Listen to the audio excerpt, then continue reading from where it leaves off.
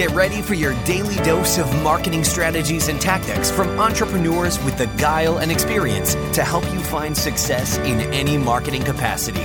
You're listening to Marketing School with your instructors, Neil Patel and Eric Siu. Hey, Marketing School listeners, I have an interesting stat for you. Did you know that Walmart improved their conversion rate by 2% for every second that they improved their load time?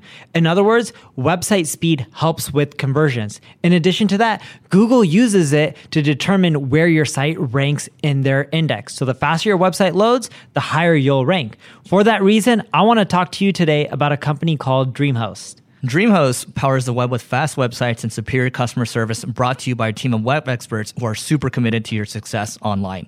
We've worked with them to create a special offer just for Marketing School listeners. All you have to do is go to dreamhost.com/marketing school to learn more and get your website online today. Welcome to another edition of Marketing School. I'm your host, Eric Siu.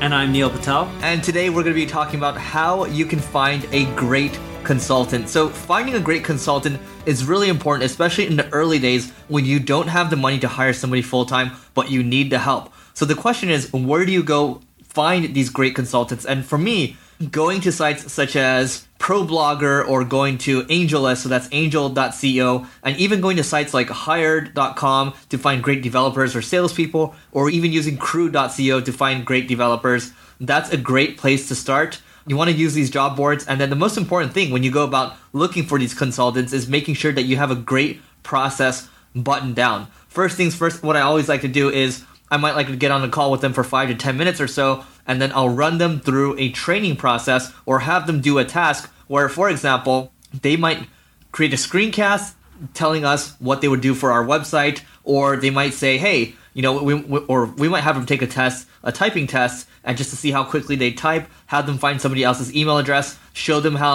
us how they work in Google spreadsheets. It's just to get some a good baseline of how they work online, and do they have the ability to kind of figure things out on their own. So that's kind of how I would start things out. Neil, what would you do when you're starting out to find a great consultant? I just go to Upwork.com. I know a lot of people think that site is shit, and don't get me wrong, there's a ton of bad talent on that site, but there are some good diamonds in the rough there as well.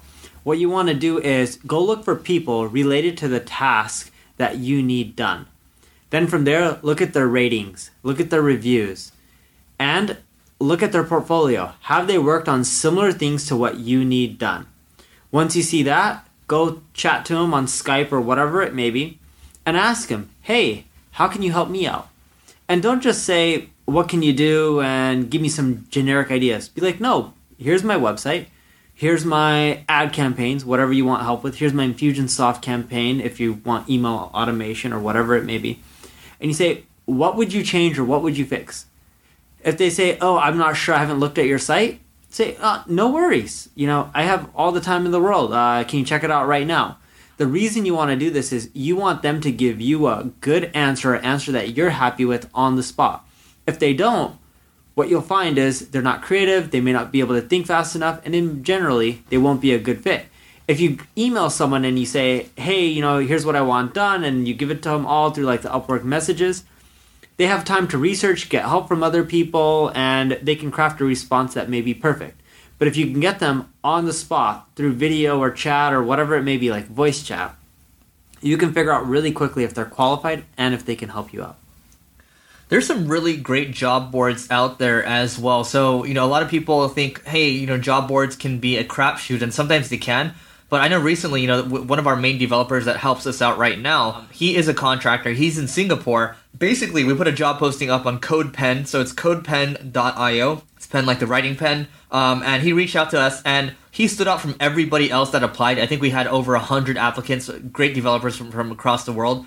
But this guy stood out because he said, hey, here's what I would change on your website, and here's what else I would do. And he basically gave a 90-day plan. And I didn't ask him to do any of this beforehand. He actually took the time to research the website, spend a bunch of hours, and just to tell me what he would do. And then basically, as a developer, you're not expected to know marketing skills. And he understood the nuances around marketing. He was giving me the right vernacular. So that's why we decided to bring him on for a test project. And ever since then, I mean, he's been catching things for us that I otherwise wouldn't have spotted. He's been a huge force multiplier for us. and he's always looking for new opportunities. So he's not just fine with the status quo. He's looking to go above and beyond. And it's usually these people that will go above and beyond, that will do this assignment, these kind of unassigned assignments for you, that are the ones that will truly kind of separate themselves from the pack.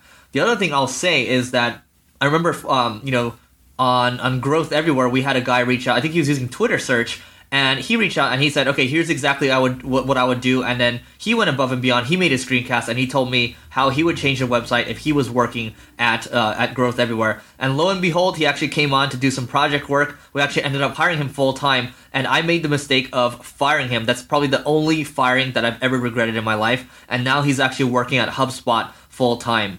Another strategy that I love leveraging is LinkedIn. Go on LinkedIn, search for people that work for your competition that would be a great fit for you. I know some of you guys will like this idea, some of you guys will hate it, but it works extremely well. You have to be careful what you give these people. You don't want to give them anything that's sensitive. But for example, if someone, let's say you work at a software as a service company, we have a lot of competitors.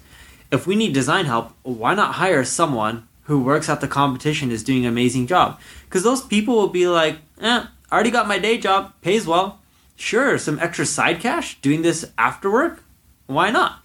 And those people aren't consultants or contractors in most cases. So when you ask them to do work after hours, they're like, all right, cool. How much you want to pay me, or what do you want? They're not sure how to price these things. You can typically get a lot of work done from people with industry experience, so they have a much higher chance of succeeding and getting the task done correctly and on time. And best of all, you have little to no risk, other than if you provide them with anything that's sensitive. But try it out. I do it all the time. It works well. I just would never do it with anything that's sensitive that they can take back to the company they work for or someone else, and it can ruin our business. One thing I really like to do is called forced hiring. So this is straight from the playbook of Mark Roberge, who was he was the chief revenue officer and still is at HubSpot. He basically helped them take them from 0 to 100 million, and now they're a public company.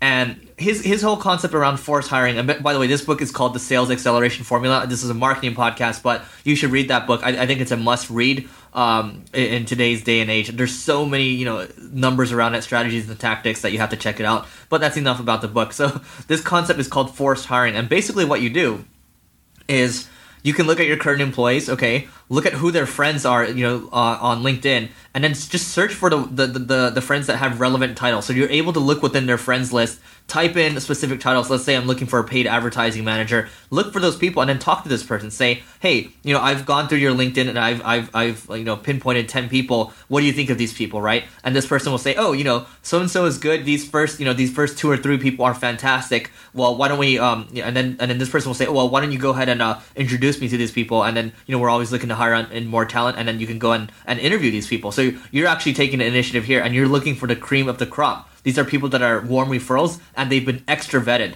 So think about the people on your LinkedIn that have a lot of followers out there, and then just go and look at their friends, search for a specific title, and just reach out and say, hey, can you introduce me to this person? From there, you're going out there, you're pretty much sniping, and you're going to find real high quality talent. What I'll always say about consultants / contractors is, these are always part-time to full-time hires. I mean, there's always room for me to hire full-time people, because it's really hard to find great talent at the end of the day. One other thing that you should think about when hiring consultants, don't try to hire people from major cities. Major cities equal major expenses. People in San Francisco and New York, they have bigger bills than if you find someone from Lincoln, Nebraska, or if you find someone from Bangalore, India, or if you find someone from Romania. Whatever it may be, go for regions where cost of living is much lower and the people need the money, because then when you pay them, even if you may not pay them anywhere near what you would pay someone in San Francisco, it will be a lot of money for them. I remember my buddy Tim, he hired a consultant, he lives somewhere in the Middle East, and his name was Atul. Atul was so happy with Tim that he actually named his firstborn kid Tim. Tim even got him a pair of glasses because he couldn't see, right? I'm not joking, he actually named him Tim. And Tim's like, oh, this is amazing. Like, give the guy a few $100, it goes a long way. He named your kid after you. He's like, I should do more of this. And I was like, hey, he provides good work, why not, right? But the point I'm trying to make is you can get really good work done overseas for pennies on the dollar. I love it. And with that said, that's it for today's lesson. We'll see you in tomorrow's lesson of Marketing School. This session of Marketing School has come to a close. Be sure to subscribe for more daily marketing strategies and tactics to help you find the success you've always dreamed of. And don't forget to rate and review so we can continue to bring you the best daily content possible.